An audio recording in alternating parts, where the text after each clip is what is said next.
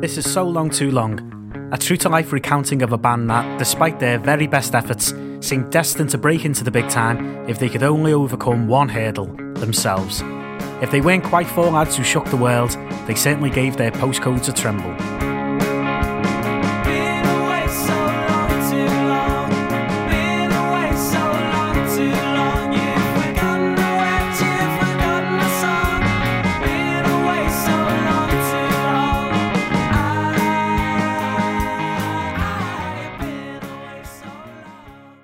Liverpool is a city not short of coulda-beens and shoulda-beens.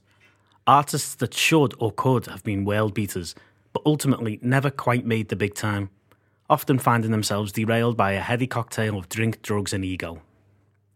The La's, for instance, could have been the biggest band in the world if it wasn't for Lee Mathers's perfectionism and mammoth drug use. Mick Head could have been our very own Burt Bacharach if it wasn't for absolutely rotten luck and mammoth drug use. And Echo and the Bunnymen should have been bigger than U2 if it wasn't for tragedy and mammoth... Well, you get my point. For many such acts, it often appeared that fortune just didn't fancy them.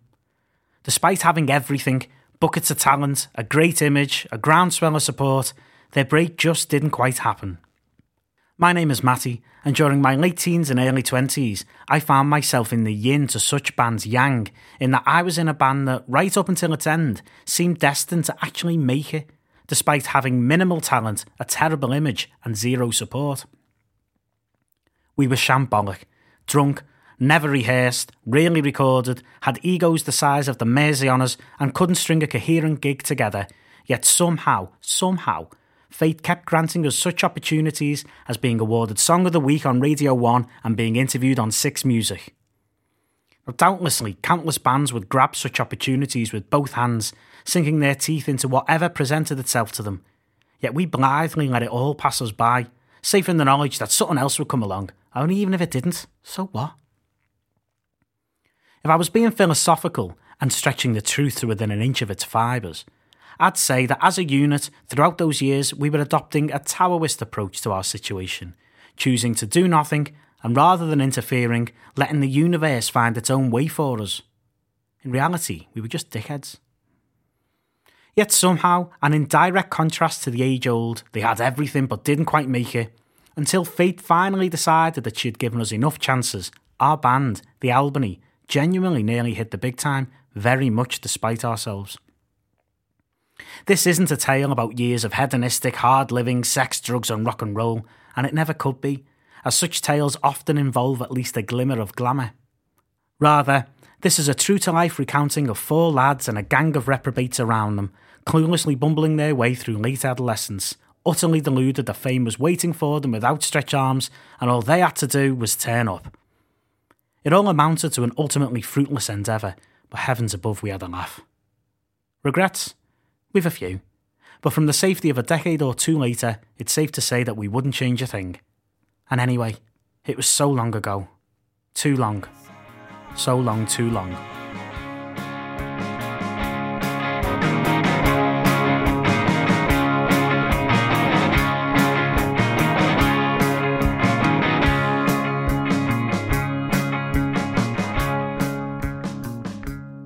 On the night the Albany formed, there was jubilation in Liverpool. There were fireworks lighting up the night sky. Strangers, many of whom were habitually emotionally repressed men, were ecstatically embracing each other with tear-filled eyes, and across the postcodes, pubs were throwing licensing laws to the wind, extending opening hours until the dawn, all in aid of a celebration that would go down in civic history, followed by a subsequent day-long procession throughout the city later that week. Admittedly, these festivities were purely because on the 25th of May 2005, Liverpool FC had just won the Champions League in a thrilling comeback from being 3-0 down at half-time, but as far as legacies go for a band, it's not a bad start. Although I'm an Evertonian, albeit a lapsed one these days, I'd gone to watch the final with my mates in our local pub called, handily for this tale, the Albany. I was the only member of our gang above the legal drinking age, but it wasn't the type of establishment to worry itself with such fine detail. And joining me were my mates Steve Buckley, who was a matter of months off 18, as well as Liam Rowie Rowlands, Cody and Bob, who were all in the school year below us but looked much older than me and Steve. The game ended in dramatic fashion, with Liverpool winning the title on penalties. and as Jersey Dudek stretched out his arm to make the final save that clinched the game, the pub erupted with an explosion of primal screaming and beer was swiftly tossed skywards. My enduring memory of the moments that followed the final whistle is watching Rowie tear down a Liverpool flag from the wall and beat the pole of it against his head and the chair in front of him, viscerally happy, completely lost to the ecstasy, while sat in the said chair was a man easily in his 60s sobbing into his hat. As the LFC chant started, it was all getting a bit too much for me. I had to take a breather. I stepped outside the pub and wandered around the block. From every direction I could hear singing and cheering spilling out of homes and alehouses, whilst up above me fireworks stockpiled for the occasion were exploding in relief and abandon. I sighed and resigned to myself that I'd never be able to experience such highs given my footballing allegiances, but I did wonder what it would take for me to be able to feel such a thrill. It certainly wasn't going to be through football. Through music, perhaps? What would the equivalent be? Getting a number one? A record deal? Probably getting the call to play Glastonbury. I'd certainly be bashing flagpoles against my head if that ever came off. The only snag was, despite having written a smattering of songs that I thought were pretty good and having dicked around with a few musicians from school, I wasn't actually in a band. Ah well, I reasoned, best get back to the pub. There's sure to be a big party ahead of us. And my word was there a party. Ale was on the house, karaoke machines were wheeled out, and before long the cause of the celebrations faded away, football ceased to matter and talk turned to other things. Amidst the haze and the madness, at one point Rowie told us all that he'd not long got a guitar, and my ears pricked up. Likewise, Steve, who had a drum kit, flashed me a look. Steve and I had had a bit of a mess around now and then with a few songs I'd written, and even played one gig under a moniker that is somehow even worse now than it was back then, the Jimmy Savile Experience, but as you can probably tell by that name, it had been nothing serious. However, only days before this fateful evening, Steve had mooted the idea, influenced by watching the Blues Brothers, of getting the band back together, man. Rowie's news therefore felt important. This was kismet, alignment, a mission from God. At this point, Rowie was more of a mate, someone we knew through Cody and Bob, but in an instant that changed. He was in the band. Our band. We'd just formed a band. Minor details like the band name, songs, or whether or not any of us could actually play our instruments were swept aside for another time. And instead, we partied, knowing that the world was about to change, it just didn't know it yet.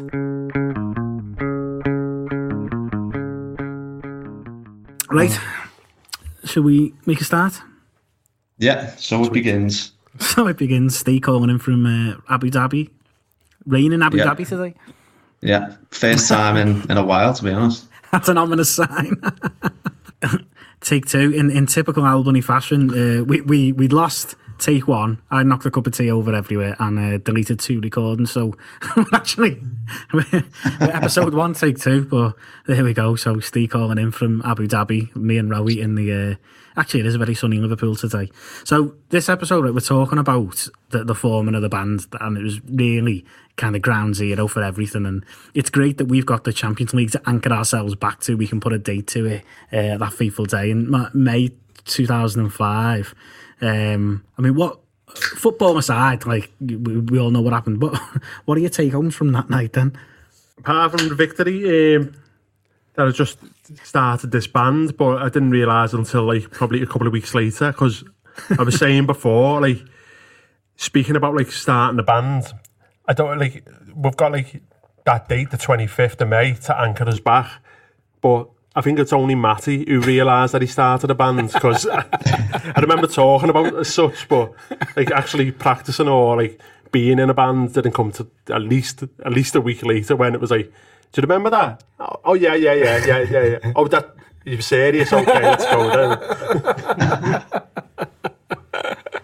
Yeah. I mean, it's a wonder any of us remembered anything from that night. I think I'd burnt it into my brain, right? Starting a band now, but I mean, it was wild, wasn't it? It was absolutely. Well, remember the Albany, for people who don't know, it's a proper side street boozer in Liverpool, a proper old-fashioned boozer. And we were really tucked away, and I don't remember why, but there was a tiny little size room with a tiny little telly you'd have in your spare bedroom, all squinting to watch the match. And it was next to the worst. It was next to the ladies' toilets. I don't know why. We perched ourselves next to the ladies' toilets to watch the final. One of them tellies where, like, the back of the telly is as wide as the screen.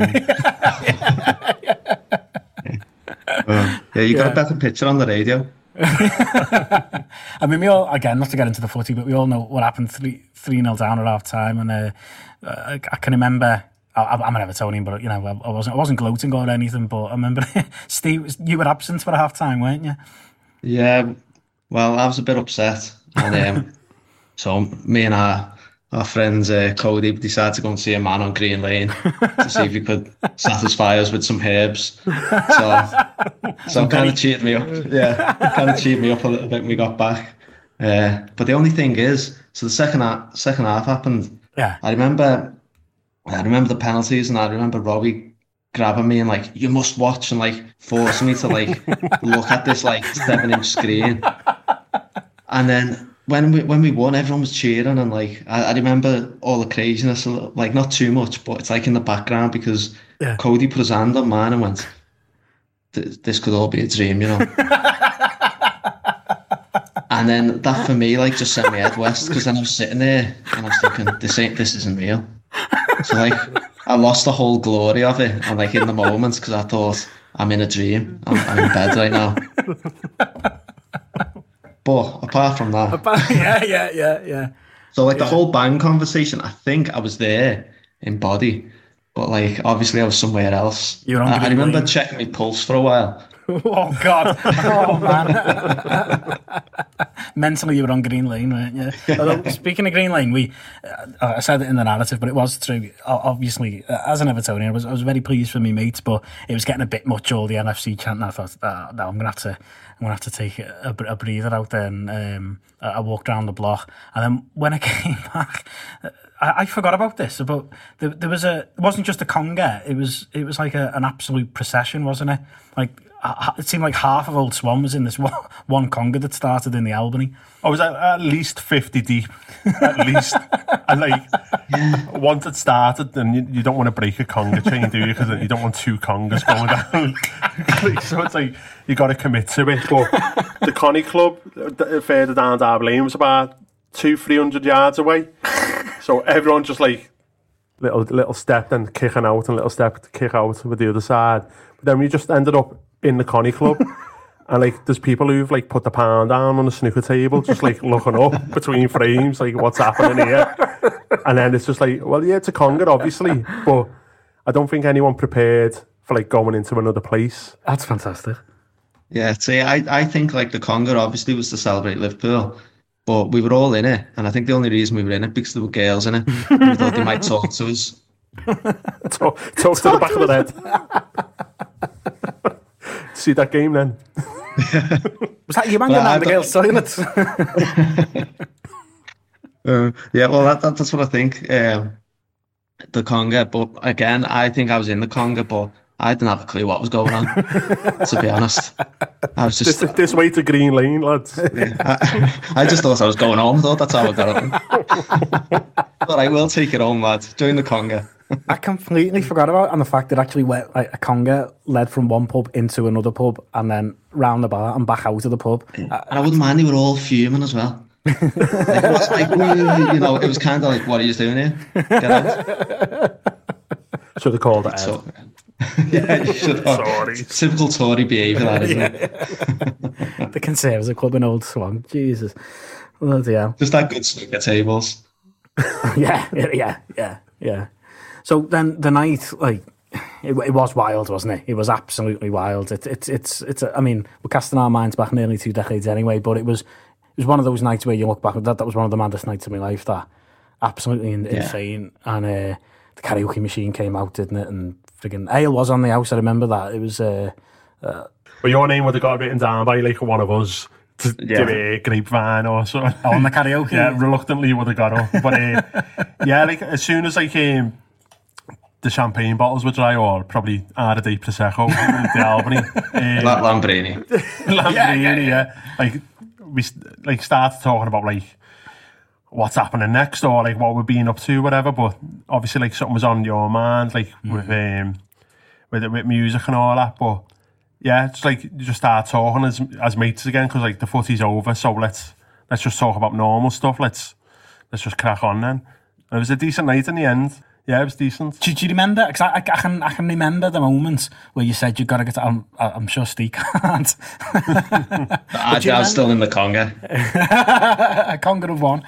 But do you remember the moment, like that conversation? Because I can. We weren't in the side room by this point. We were in like the middle room with a bigger telly. The main part. The main part. Yeah. And I can remember where we were sat, and I can't remember how it came up, but I do remember you saying, "Oh yeah, I've got a guitar."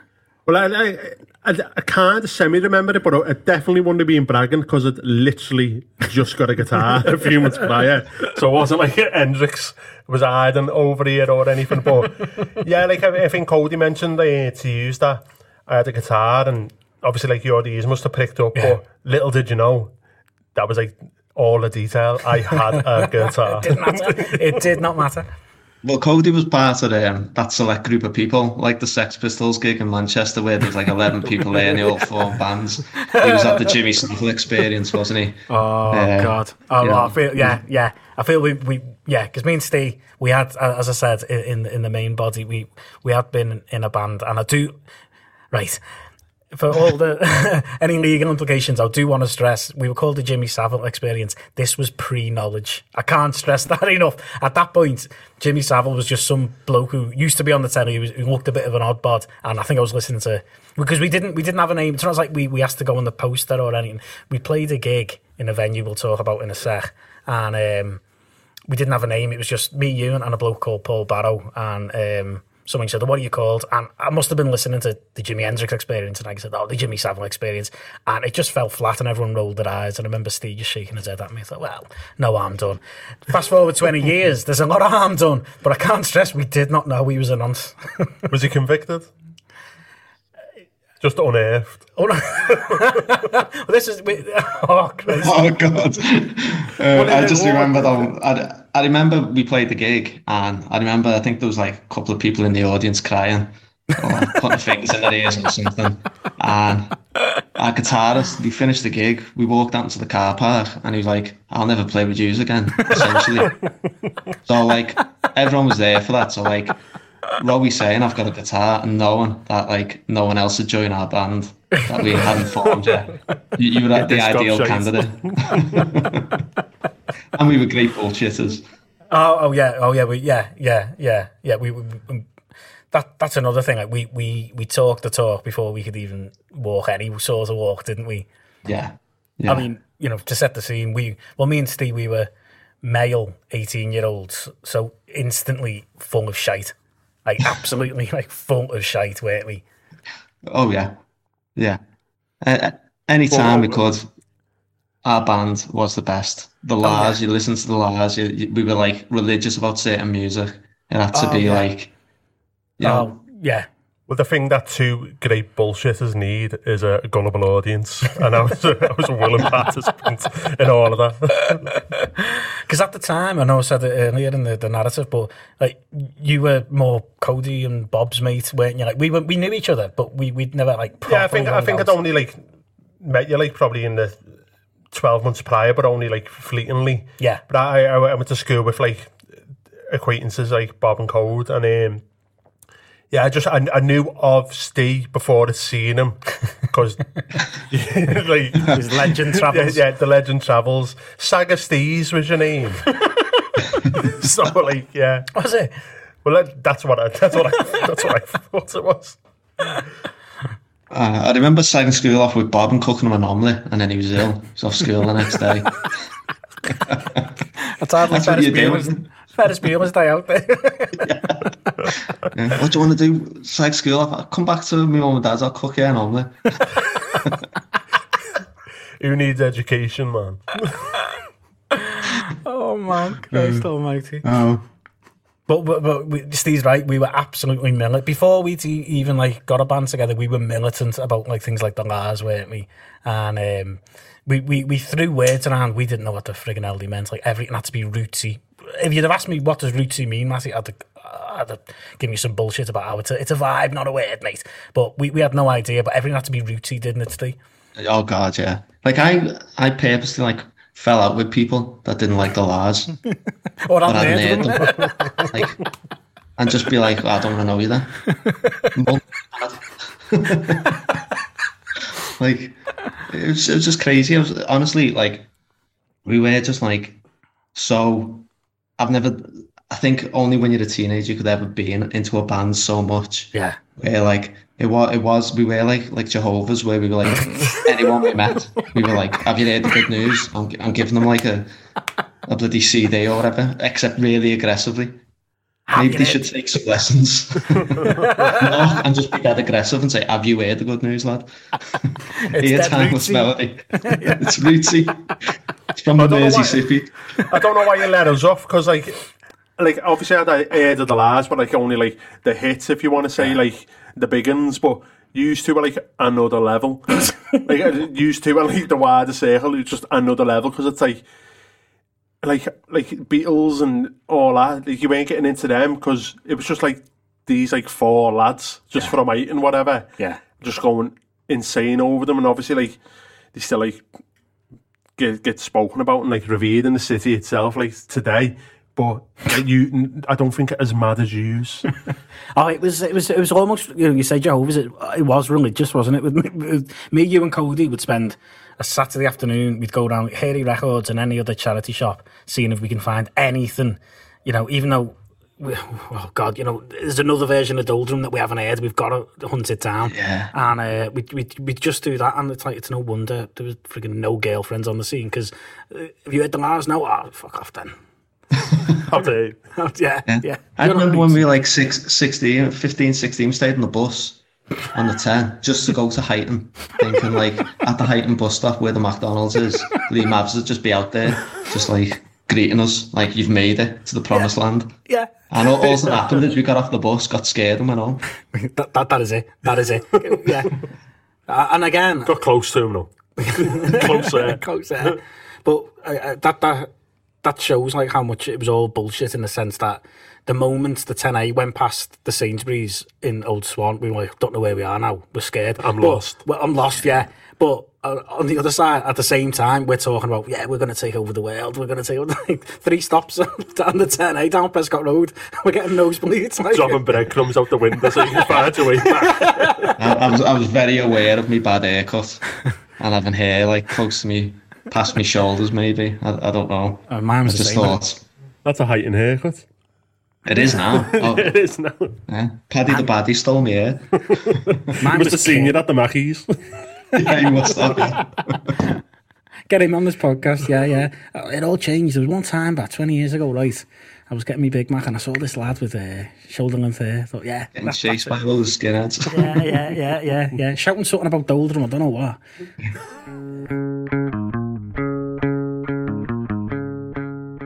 Dawn finally dragged us out of the pub, and on the walk home we got straight down to discussing how to conquer the planet.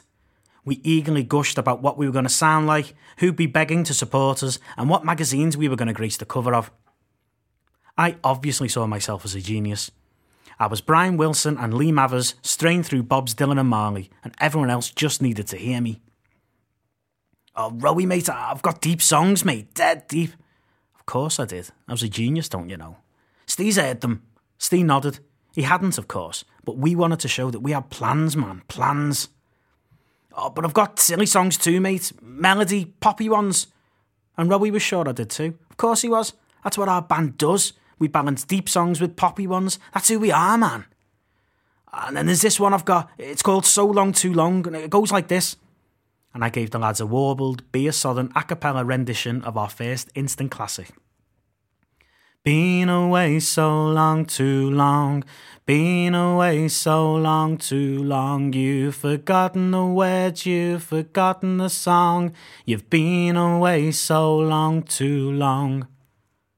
We whooped, we hollered, we'd cracked it. This band lark is dead easy, lad.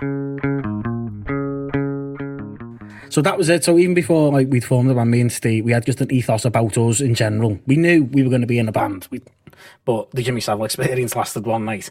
But we knew we were going to be in a band. But we had a. It was like we carried a manifesto about ourselves that we didn't quite understand. Like most manifestos, we didn't understand it, but we would firmly defend it. So then when Rowie says, I've got a guitar, it's like, right, well, you're rootsy now as well. You don't know it, but you're rootsy now when you're in the band. Did you actually start on the date? Oh, that was good. That's rootsy.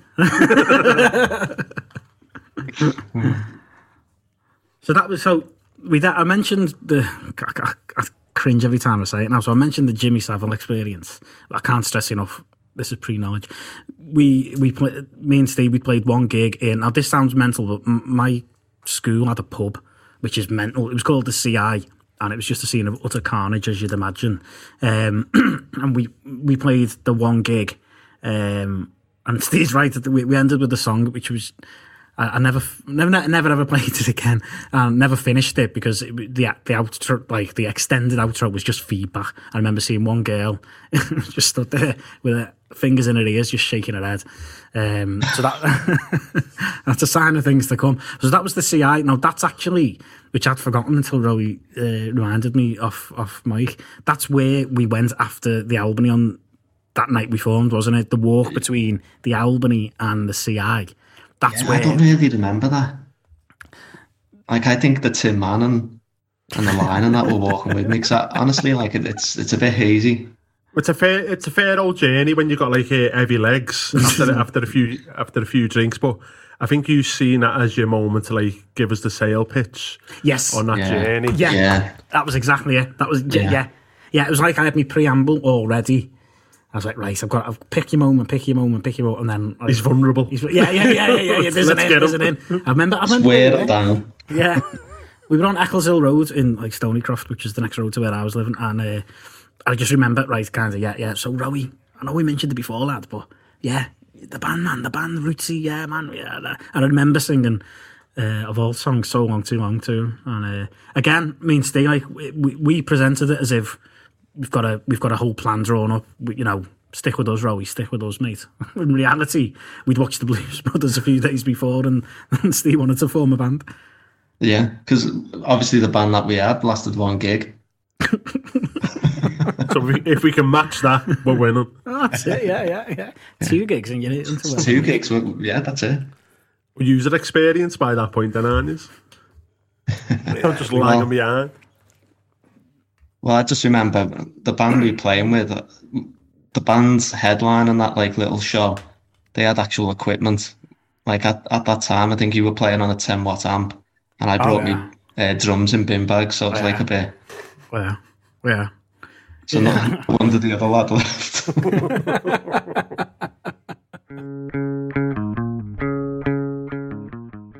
It staggers me to think of it now from the perspective of a perpetually tired 36-year-old. But the very next morning, I had an A-level exam, and somehow, despite having a mere few hours sleep and a skinful of beer, I made it on time and got through it. The room was spinning, I had the Sahara inside my head, but I breezed out of the exam hall and I was practically walking on air. And why wouldn't I be? I was young, I'd just finished my A-levels, and I'd just formed the greatest band in the world. So that was it, that was our pitch. And I can't remember much about the CI because it does get a blurry after then. But then the next day, I had an A-level exam. But at that age... That's amazing. You made of rubber, aren't you, in those days? You bounce off. Yeah. But I remember, like, it was the last thing on my mind because I was just like, I've just formed a band, man. I've just formed... Get in. Like a proper band, like me and Steve, we've got our next piece now. It's happening. But I don't know, was it even on your mind the next day? It's nice hearing you talk about it, like such like a confident sense because like I said before, like I was probably just unaware of all of this until like the next time we met. But yeah, go ahead. I was all for it. Like you must have done like a brilliant job on that walk. It must have convinced me somewhat. But yeah, I was all in. Take me armbands off. I trust you. Because this is the days before like WhatsApp and that, where you could just like message to the form a group on WhatsApp, and there you go. Like I woke up with a sense of like what did we do last night? And then no. I remember my dad and my brother getting in, and they'd be in the match. And obviously then I was like, we did win it. They're happy. Yeah. Not a dream. Yeah, and then I walked down to get like the 60 bus, but then like the bus went past with the trophy on it, and I was like, fucking hell. It wasn't a dream. Yeah. It's a dream within a dream. Don't. You'll set me off now. And yeah, that was it. Next step, world domination. Oh, yeah. Yeah.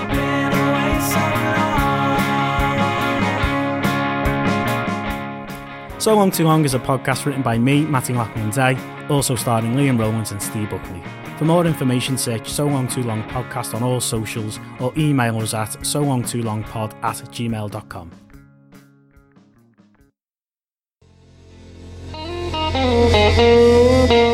So Long Too Long is part of the Club Shipwreck network. For more information, go to www.patreon.com/clubshipwrecked. Thanks to John Gibbons and the Anfield Rap for loan of the studio. I like playing in the dark, man.